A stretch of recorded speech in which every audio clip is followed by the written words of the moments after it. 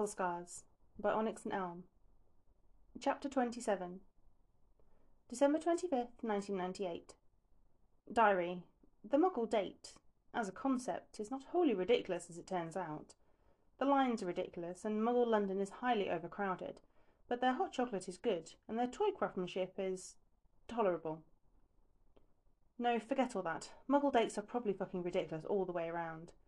But Muggle dates with Granger are... Fuck, well, brace yourselves. Things are about to get very fucking ugly for me. Draco. January 3rd, 1999. She's left every letter unopened, save a very brief scribbled missive from Ginny which read, "I'll be there soon, don't panic." It was dated from Christmas, but hadn't arrived until the next day, along with most of the others. Included in the envelope was the clipping from the Daily Prophet, which Hermione had ended up tucking away in her nightstand. But she'd been very careful not to look at the senders on the other letters, had seen one written in Ron's furious scrawl and stopped checking after that. There was likely one from Harry, maybe more than one, definitely several from Parvati, Romilda, Eloise, maybe even Neville if she had to guess. Likely not Luna, she tended not to pry. She winced at the thought of one from Molly Weasley, but she had to accept that it was probably somewhere in the pile too. Thankfully, not many students had stayed at Hogwarts over the holidays, and hardly any from their year. What immediate attention she and Draco did get from the article came mostly from the ogling first years. "Isn't it romantic?" and the occasional haughty disapproval from some 4th and 5th years who knew more about their history. Draco, though, she'd been very apprehensive about his reaction, didn't know what to expect, and he'd stared at her with that alarmed expression for a concerning amount of seconds. Had her doubting and second-guessing, the way he always does. Now, though, he's got his head in her lap as she reads Merida Swaggart, so she figures she must have done something right. They're in the divination classroom again. It's become their regular haunt, and as she reads, he casts lazy variations of charm spells above their heads, yawning. Over the past several days, no longer hindered by the need to sneak around, they've discovered how much they enjoy one another's silent company. No need to talk, no need to entertain each other, just mutual, undemanding silence. She doesn't usually break it, hates to, but today she feels she must. What time does the train get in? Draco's paper dragons hesitate in mid-air and start to fly counterclockwise. "Noon," he says, examining his wand. "But you already knew that." "Can you blame me for being nervous?" She glances down at him over the edge of the book. He doesn't look at her. "No, but I don't particularly want to talk about it." "Shouldn't we have, I don't know, a plan or something?" Now he does glance up, and it's with an expression that she's becoming increasingly familiar with. A look that seems to say, "Really, Granger?" without saying anything at all. "What?" She snaps the book shut. "It's not a terrible idea." "People don't usually have to rehearse conversations with their friends," he drawls. "Oh, please. As if you didn't rehearse what you wanted to say to Nod." He flattens his lips and shakes his head innocently at her, pompously.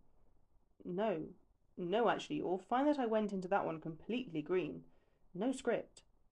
She huffs at him.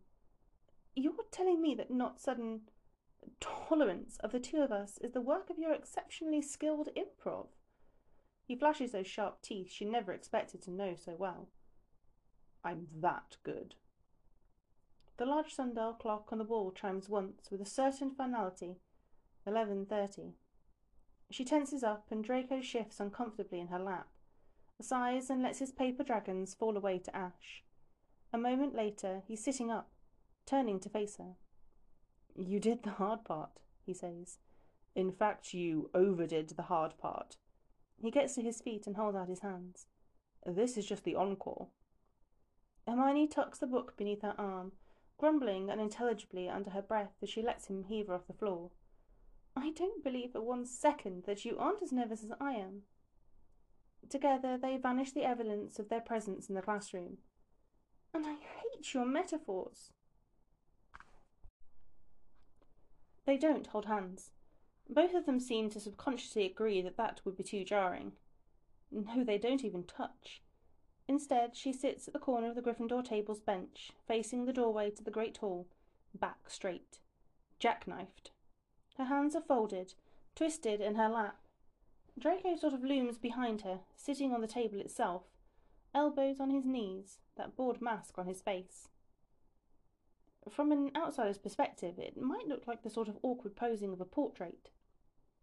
But there is no conceivable way to act natural right now, and as students start to mill into the hall with their trunks, back from holiday and altogether more spirited and energetic, she starts to wonder whether she made a terrible, terrible decision. She tosses a nervous glance over her shoulder at Draco, watches him jut his lip out and blow a stray strand of hair out of his face over and over again.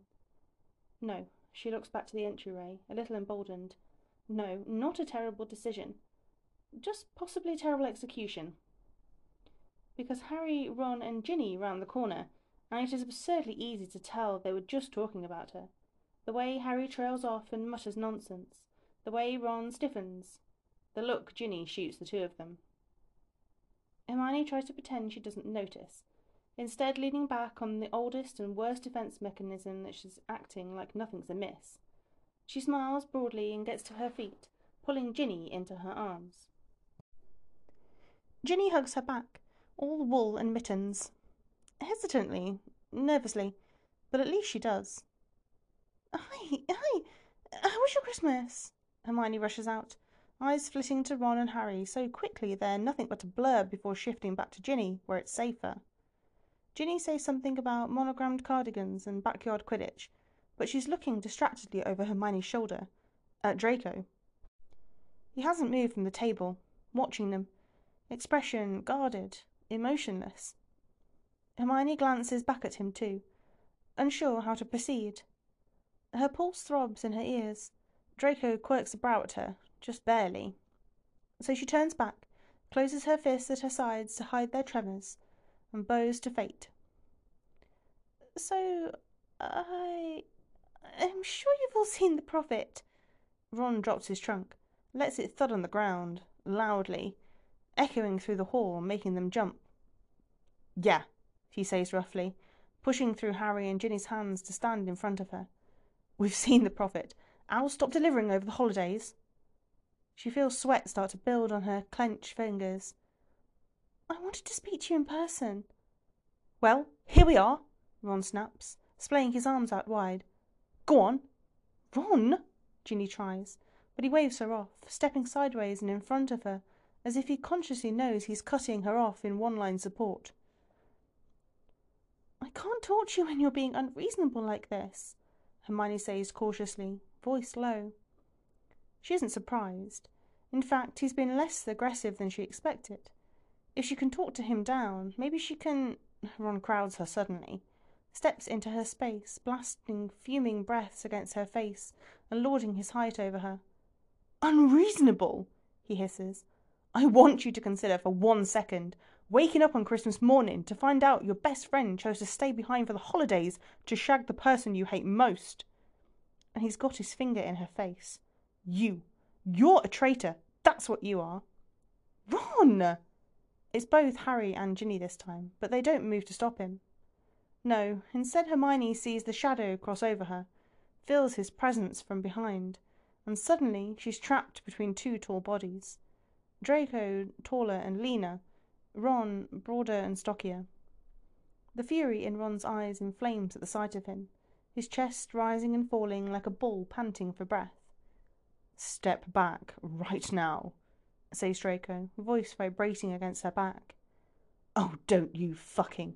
Ron steps in closer, pushing against Hermione, and an instant later she watches Draco's pale arm shove Ron back several feet, just slam into the centre of his chest, until he almost trips over his own trunk.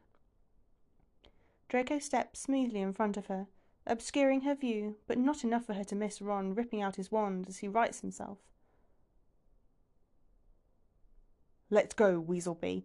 See how you do against me when I'm conscious, yeah? I swear to Merlin I'm going to... Stop right now! It's Harry. Of course it is. He has his wand out too, and he's stepped between them, alternating who he points it at. Stop! We're not doing this! Stop!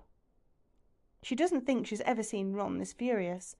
He's practically foaming at the mouth, hunched over like he could lunge at them any minute. She steps out from behind Draco to get a better look, almost dazed by the whole scenario. And Ginny seems to take her cue, grabs Ron by the collar of his sweater and the prowess only a sister can have, starting to tow him backwards out of the hall. "You!" Ron spits, even as he stumbles over his feet. His eyes are locked on Hermione, venomous. "You're nothing! You're nothing!" And he's gone. Then it's just Harry, staring at the two of them. His hand flexes around his wand and he drops it to his side, walks over to his trunk, to the one Ron's abandoned, glances back once to say, "I don't understand," and his expression is flat, empty. Then he's gone too, lugging both trunks behind him. She doesn't cry. She turns off that reaction mechanically, like a switch, even as she feels somewhere deeply that she's just lost a lot of things all at once. She's glad Draco doesn't try to comfort her. Expects she'd shrink away if he did. Flinch. But she watches the tension in his body loosen beside her, and ever so slowly she reaches her own, releasing her clasp on her sweating, bloodied hands. "Could have been worse," he says quietly. She bites down on her tongue until she tastes blood. Could it have?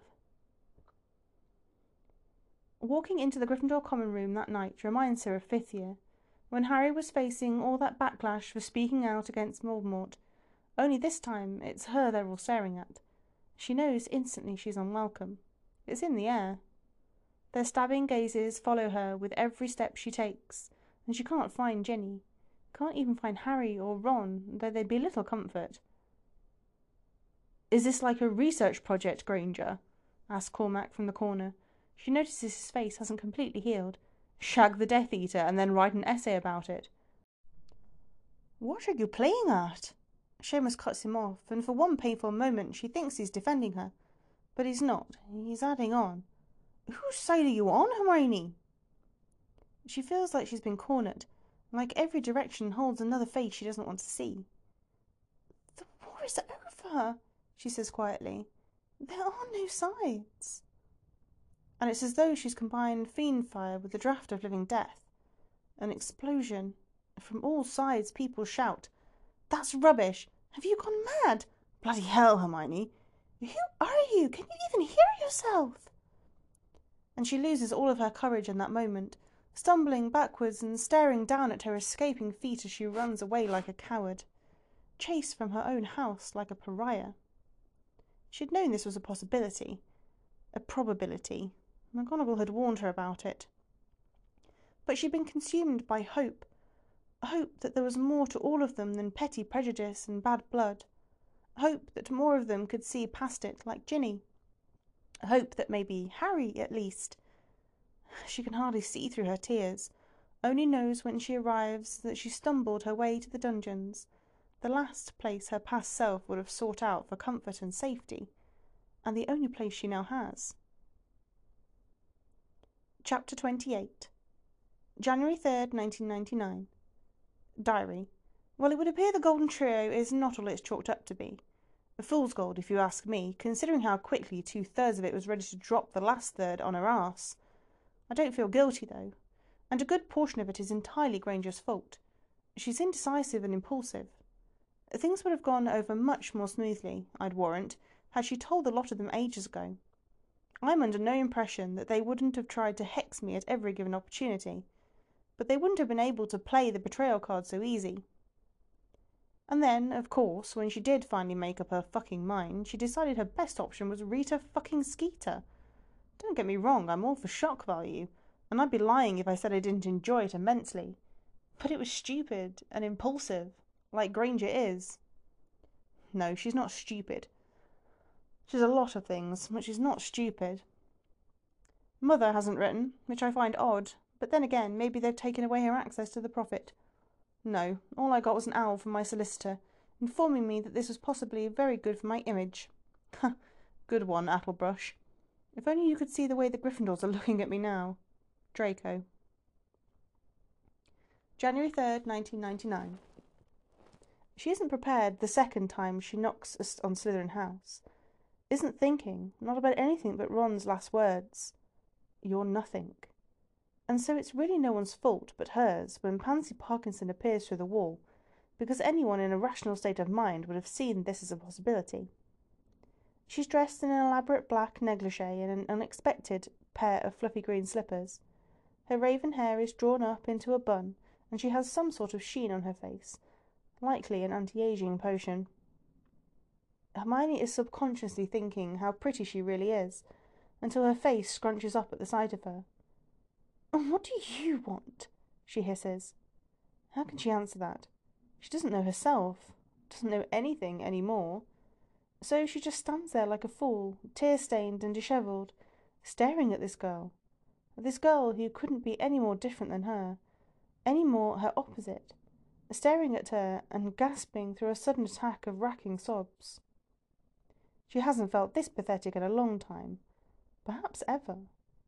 But it's all coming to a head, all of those dirty looks, coupled with the look in Draco's eyes, Harry's silence, Ginny's absence, the cold, clinical smell of Malfoy Manor, the itch of her scar. She feels like a cauldron left sitting on a flame, abandoned for far too long, and the pewter is finally melting, and she's finally boiling over. Here, in front of Pansy Parkinson in her nightgown. If that isn't bad enough, a moment later she's sobbing in front of Theodore Nott too. He appears at Pansy's side, smelling faintly of fire whiskey, and eyeing her passively. "Told you it'd be Granger," he says. "She's the only one who knocks."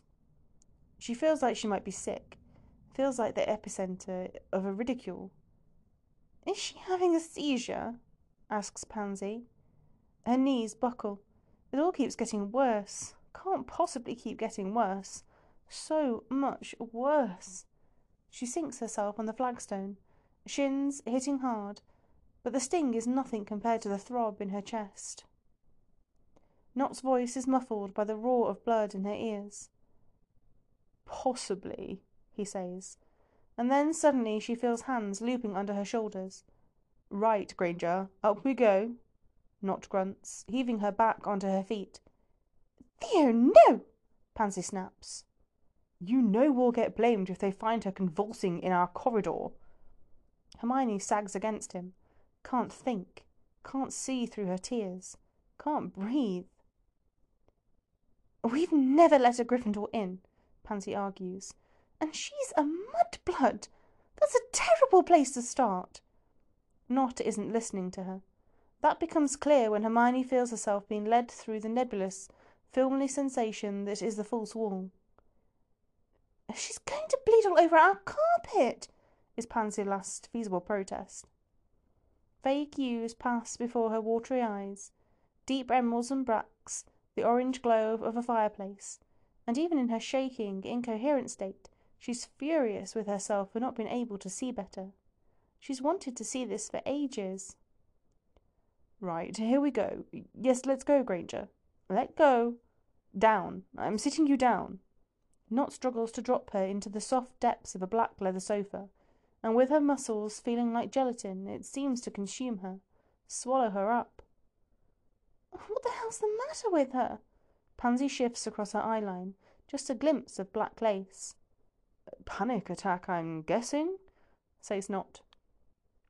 Hermione forces herself to focus intently on the tremble in her fingers, uses the focus to stop them, to make them still, and slowly, though it feels like mounting an impossibly steeping hill, she begins to come to her senses. Just enough to ask, "Where's Draco?" in a barely audible rasp. Pansy snorts from somewhere off to the left, and Hermione turns to her, watches her slowly come into her focus as the tears stop flowing. She's draped herself across a deep green, tufted velvet chaise lounge. Looks almost like a painting. "Went for a swim," answers Nott from behind her. He comes walking around the edge of the sofa a moment later and hands her a black crystal goblet. Idiot, she thinks to herself. Why hadn't she gone to the lake? Why hadn't she put an actual thought into Draco's usual habits and considered where he was most likely to be? Why had she thrown herself into this situation for no reason? She glances down into the goblet, a mess of emotions, dazed and angry all at once. Fire whiskey stares back up at her, and for the first time in her life it's impossibly appealing. She takes a generous sip, grimaces at the burn, the spice. Yeah, that'll put you right. Nock collapses down into the adjacent sofa, the three of them arranged like the points of a triangle. He's been very amicable. Has been for a few weeks now. She doesn't know why, doesn't question it in this moment. Thank you, she mumbles, goblet already at her lips for a second sip. You can't stay. Pansy's words slice through the air. I hope you know that. Hermione glances over at her again, cheeks red, mortified by every second of the past 15 minutes. I know, she says. Slowly her heart rate falls to a normal level. Her tears dry stickily against her face, making the skin feel tight, swollen. The goblet still shakes a little in her hand, but a third sip emboldens her enough to sit up a little straighter so she can look around. Harry and Ron had said the Slytherin common room was dark and creepy, had said it was cold and smelled damp, no light, no warmth, no comfort. But now she thinks they only saw what they wanted to see, what they expected to see, and she pushes them from her mind, the thought of them too painful. She takes in every inch. Large diamond-paned windows line the stone walls, lit with the serene blue-green glow of the Black Lake. Dark shapes float past every now and then. A fish, glimpses of mer creatures.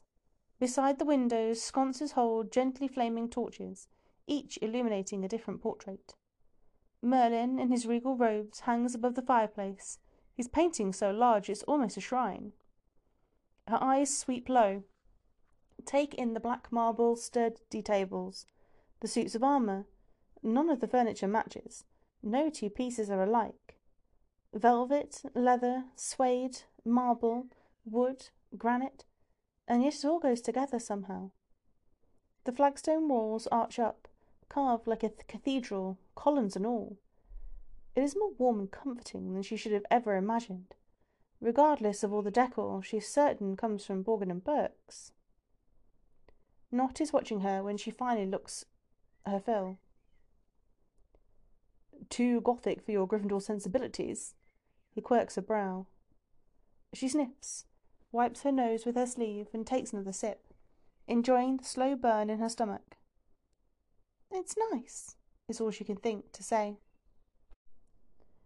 Pansy scoffs again and rolls her eyes dramatically. She yanks a bottle of fire whiskey off a table behind her chaise. There seem to be bottles sitting around everywhere, an endless supply. So what's gone hopelessly wrong for you now, Granger? She yanks the cork free and knocks it back with prowess. Get calls named by a Hufflepuff? Hermione shifts where she sits, uncomfortable. Her skinned knees sting, a bloody patch on her jeans. She doesn't want to play Pansy's game. Not right now. Doesn't care about arguing or witty comebacks. Just diverts her stare to Merlin's proud, aged face and says, By my best friend, actually. She goes to take another sip, but finds the goblet empty. Nott juts his chin in the direction of the nearest bottle, on an end table to her right, and she's enormously grateful to have something to occupy her hands, to have more alcohol to numb her senses. I'm not exactly welcome in Gryffindor as of now, she adds blandly as she pours to the brim. What makes you think you're welcome here? Snipes Pansy. Nott sighs. Pans. But Hermione just shakes her head. I don't think I'm welcome anywhere.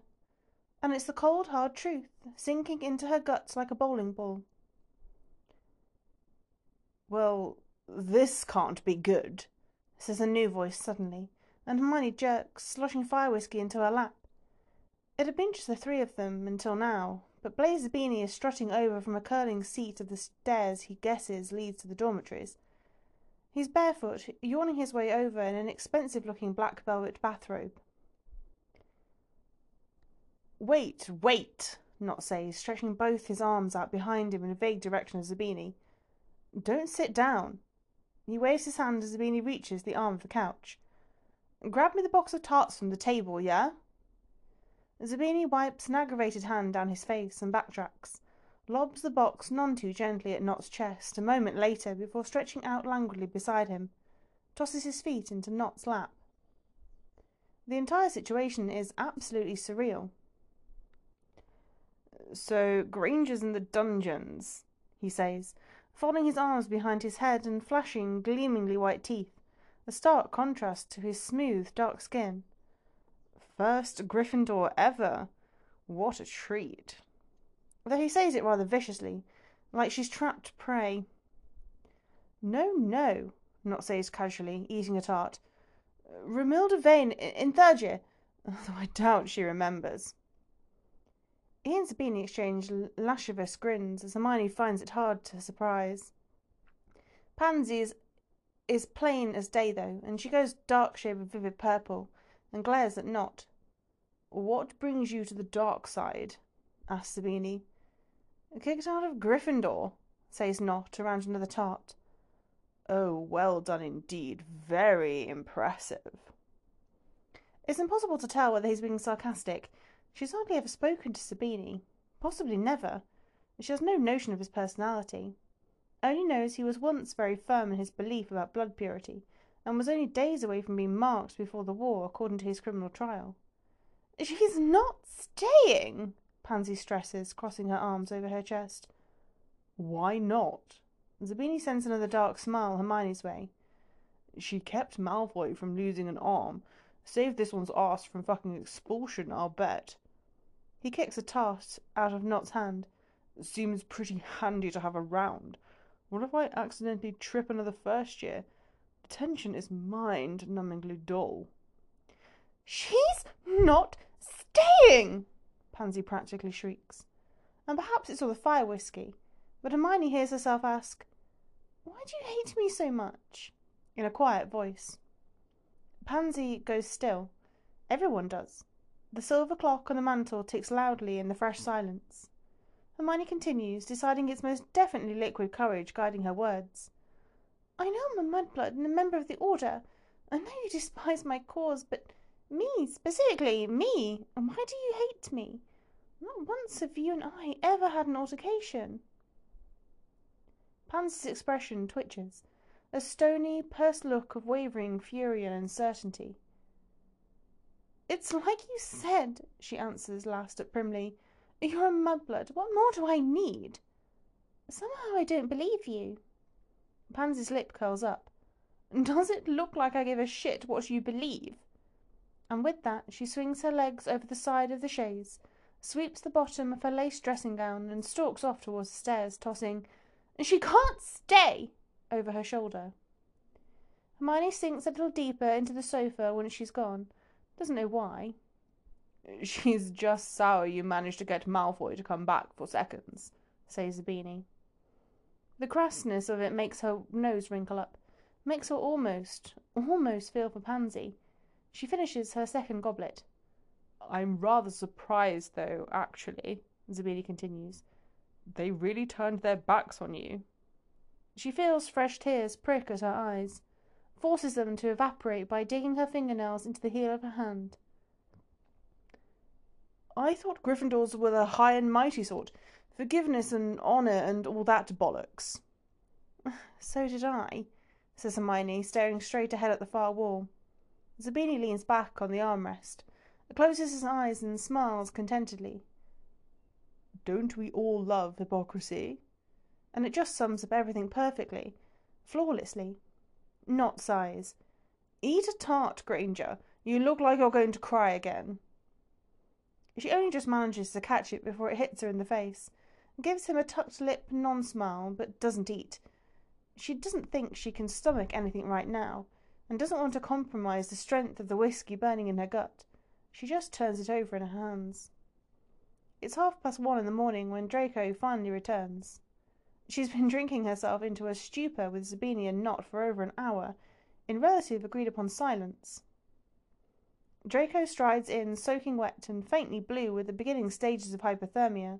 He's making his way purposely towards the dormitory stairs, tossing a nod of acknowledgement to the three of them before doing a double take. One of these things is not like the others. "The fuck?" he says flatly, all of the shock manifesting itself in his eyes.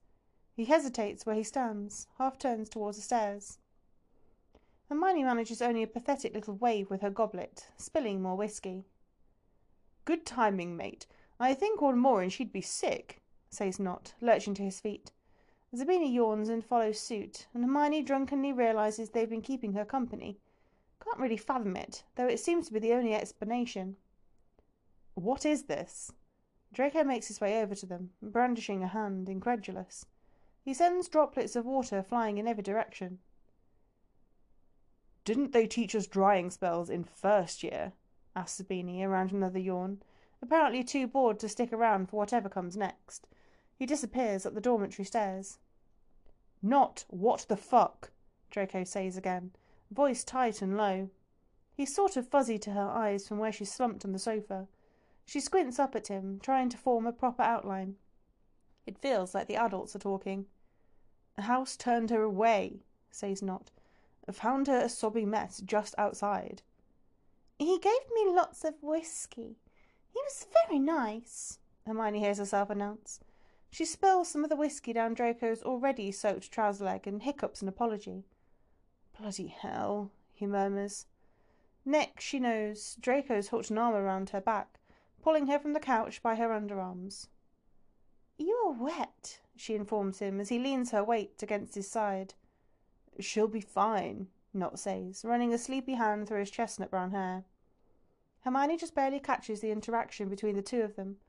The way Draco taps the back of his hand against Nott's shoulder, almost in thanks, before he too disappears up the stairs. Draco looks at the same stairs doubtfully for a moment, adjusting Hermione against each time she teeters. Then he sighs and seems to decide to put her back, this time on the larger chaise longue. Oh no, careful, Hermione slurs as he lays her out on it, hands strong. She likes his strong hands. This is Pansy's couch. Every couch is Pansy's couch. Draco's voice is stern, like a parent dealing with a naughty child. It makes her frown. She reaches up desperately as he pulls away, taking hold of both his forearms after missing several times, yanking him in close so he comes into focus. Water drips from his wet hair onto her face. Do you hate me now too? She asks. Finds it to be a perfectly logical question. Draco huffs at her, expression difficult to read in her state, although perhaps any other time it might be obvious. He pulls out of her grip easily and taps his fingers against her lips, a very gentle shut up. He conjures a blanket, throwing it over her, conjures a waistbin on the floor by her head as well, an afterthought. Then he makes his way to the couch Zabini and Nott had occupied, stretching out on it. She thinks she tries to reach out for him one more time before the exhaustion floods through her like anaesthetic, before her consciousness collapses into dark. She startles awake to methodic ticking in pitch black, forgets where she is. Her head throbs like never before, has her grasping desperately for the wand in her pocket. She casts a charm to dull the pain, sitting up as her eyes adjust to the dark. The faint glow of dying embers in the fireplace starts to illuminate her surroundings, and her heart feels like lead. It wasn't just a vivid nightmare. She's really here, in the Slytherin common room, with nowhere else to go.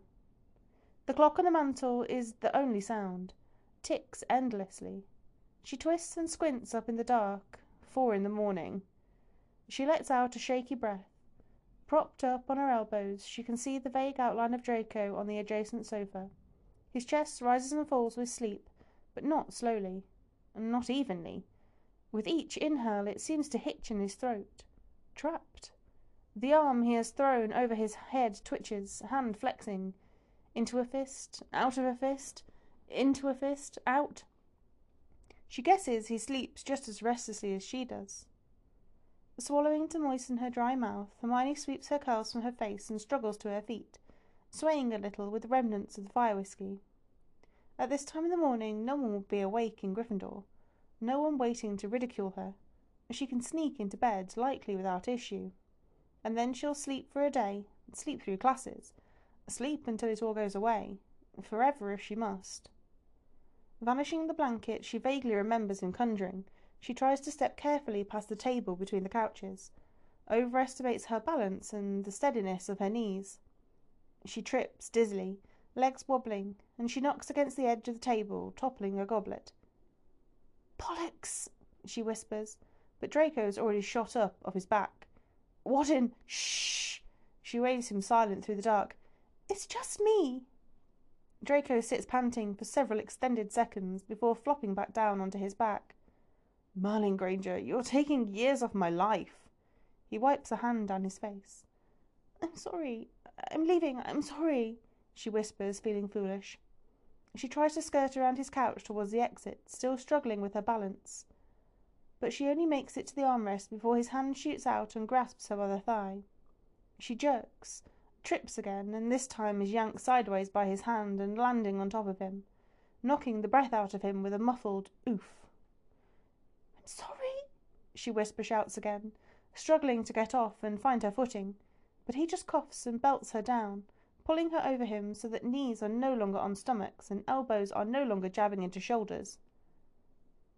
"Sometimes I swear you're not worth the trouble," he mumbles into her neck, tipping them sideways so she's squeezed between him and the back of the couch. "What are you doing?" She continues to struggle, even as her body folds comfortably against the familiar planes of his. "I shouldn't stay here." "No one gives a damn, Granger. Least of all here. Everyone already knows." She thinks it's sleep-talking. It's fairly certain he'd feel differently in the day of light, with a bunch of angry Slytherins staring down at them. But the way his breath whispers across the sensitive skin at the crease of her neck makes it hard to argue, hard to resist. The couch is still slightly damp, and so is he. She shivers as a residual cold leaches into her and slowly lets her muscles go slack, gives up. Draco sighs sleepily when he notices. He sinks down deeper into the leather cushions and drives his knee between hers, sliding it up to rest against her inner thighs. Too close. Much too close. "Not here," she breathes, suddenly tense again, trembling but not with cold. "Not doing anything," he says against her throat. Clearly doesn't realise that, no matter how still he is, she'll never be able to relax in this position. She lays there, breathing shallow, listening to the clock tick for a good 5 minutes or so. Isn't sure if he's fallen back asleep or not. Will in no way be able to herself. She's wide awake now, and she's thinking. Thinking about his knee, just inches from where it shouldn't be. Thinking about this room, so unfamiliar. Thinking about Nott and Zabini and Parkinson, and then about Ron and Harry and Ginny. Thinking and overthinking, as always. "I smell smoke," Draco grumbles suddenly, surprising her, and he reaches up a lazy arm to tap his finger against her temple. "Sod off," she hisses, glancing sideways at him. His eyes are still closed. "Does anyone worry as much as you do? Do they offer positions in worrying?" His words are slow and careless, possibly still half asleep. "You should look into that." But his finger stops tapping and starts drawing little circles and swirls on her cheek. Definitely half asleep. "I have things to worry about," she whispers, ignoring the pleasant tingles his touch is sending to her brain. "I'm losing friends left and right." Now he does open his eyes, blinks slowly at her gaze, tracing over her face. He drops his arm and wedges the other beneath his head to prop it up a bit. "I'll be honest, though you won't like it, but part of me gets off on seeing you like this." Her brow furrows. He elaborates. "Seeing you lose things, struggle, suffer. It's immensely satisfying after watching you and the Wonder Twins triumph for so many years." "I'm sure it is," she says after a long silence, feeling an ache blossom beneath her collarbone. She tries to assess why he isn't furious at his words, why they don't set off alarm bells in her head, and yet all she can say is, "The Wonder Twins, another Muggle reference you should know nothing about." Draco's eyes flick between each of hers. He bobs his free shoulder in a shrug. "Full of surprises." She manages an unhappy smile. "However," he adds after a moment, adjusting his knee between her legs. Her breath hitches. "I will say that Weaselby's going to have a very rough term." She squints at him, is so distracted by his words that she doesn't really register his hand as it glides its way down over her hip. only notices when he starts unbuttoning her jeans. She tries to stop him, pulse jump-starting, but he pushes her hand away and slides down the zip, leaning in to brush his lips over her throat. "I don't like what he said." Her words come out broken, disjointed by the way his hand dips beneath the plain white edge of her knickers. That I'm a traitor." Draco shakes his head, nose brushing against her robe. Her voice wavers. "That I'm nothing." He bites her neck suddenly, so hard she jolts, the pain unexpected. "Yeah," he says against her skin, then laves his tongue over the abused flesh like an apology. "That." A shaking exhale is her only response. Draco draws a slow finger up and down against her, making lazy circles and sending shockwaves through her nerve endings. "What's worse is you almost seem to fucking believe it." Then he pulls his hand away abruptly, the sudden loss of sensation a pain all its own, only to make her watch him slip that same finger into his mouth, suck on it. A strangled noise fights its way out of her throat. She flushes bright pink. "Which is fucking absurd," he continues, sliding the wet digit free of his lips and guiding it smoothly back between her legs. She gasps, her hands find his shoulder, fisting in the damp fabric of his shirt. "Pisses me off," he says, fingers finding a comfortable rhythm, gliding against her and making her hips jerk up to meet them. "But not as much as he does." She buries her face in his chest, can't bear to have him watch her while he does this to her. "I want to hurt him," he purrs, words not matching his tone, not matching anything as he teases her entrance, swirling his calloused fingers around it. "Fuck, I so badly want to hurt him." And then he slides 2 fingers inside. She muffles her cry against him, fingernails digging into his shoulders. "Will you let me hurt him?" he murmurs in her ear, even as he pumps his fingers in and out, each time finding that odd, perfect spot she can't describe, the one that makes her toes curl and her legs squirm. "Don't," she squeaks, weakly, barely. "Please, please, I want to hurt him." His voice is rough. He increases the rhythm of his hand to match. "Let me hurt him." This is wrong. She knows this is wrong. But knowing that doesn't nothing to stop the oozing, aching pleasure from building up between her hips. "No," she whimpers, and he thrusts in a 3rd finger in response, twisting so he's almost laying on top of her, leaning over her, driving into her. She can't hide from him this way, and his lips capture hers with a bruising pleasure. Bite, suck, hard. "I want to make him bleed. I want to cut him open with a muggle knife." She writhes against him, both in protest and in earnest, craving, needing, terrified. "Say I can. Say you'll let me." She can only shake her head, eyes squeezed shut, biting down on her tongue. She's so close, too close. "Even if you don't, I think I'll do it anyway." And with that, he's done talking. He hitches her up by her waist with his free arm, belting it under her to bring her closer, tilt her so the angle of his fingers is unbearable, and they drive in and out, so consistently, so mercilessly, until she's balling his shirt into fists and convulsing against him, crying out against the skin of his throat, and the orgasm explodes through her almost angrily, vengefully. Her hands are shaking when she finally manages to let him go. His shirt is wrinkled and creased, his lips are swollen, and his gaze is savage, delighted, wickedly delighted that he managed to do this to her. She trembles, breathing out loudly in sudden silence. Her shaking fingers find the smooth planes of his cheeks. Don't hurt him. You don't have to hurt him." He dips down, kisses her too sweetly for what he says. "I won't make you any promises."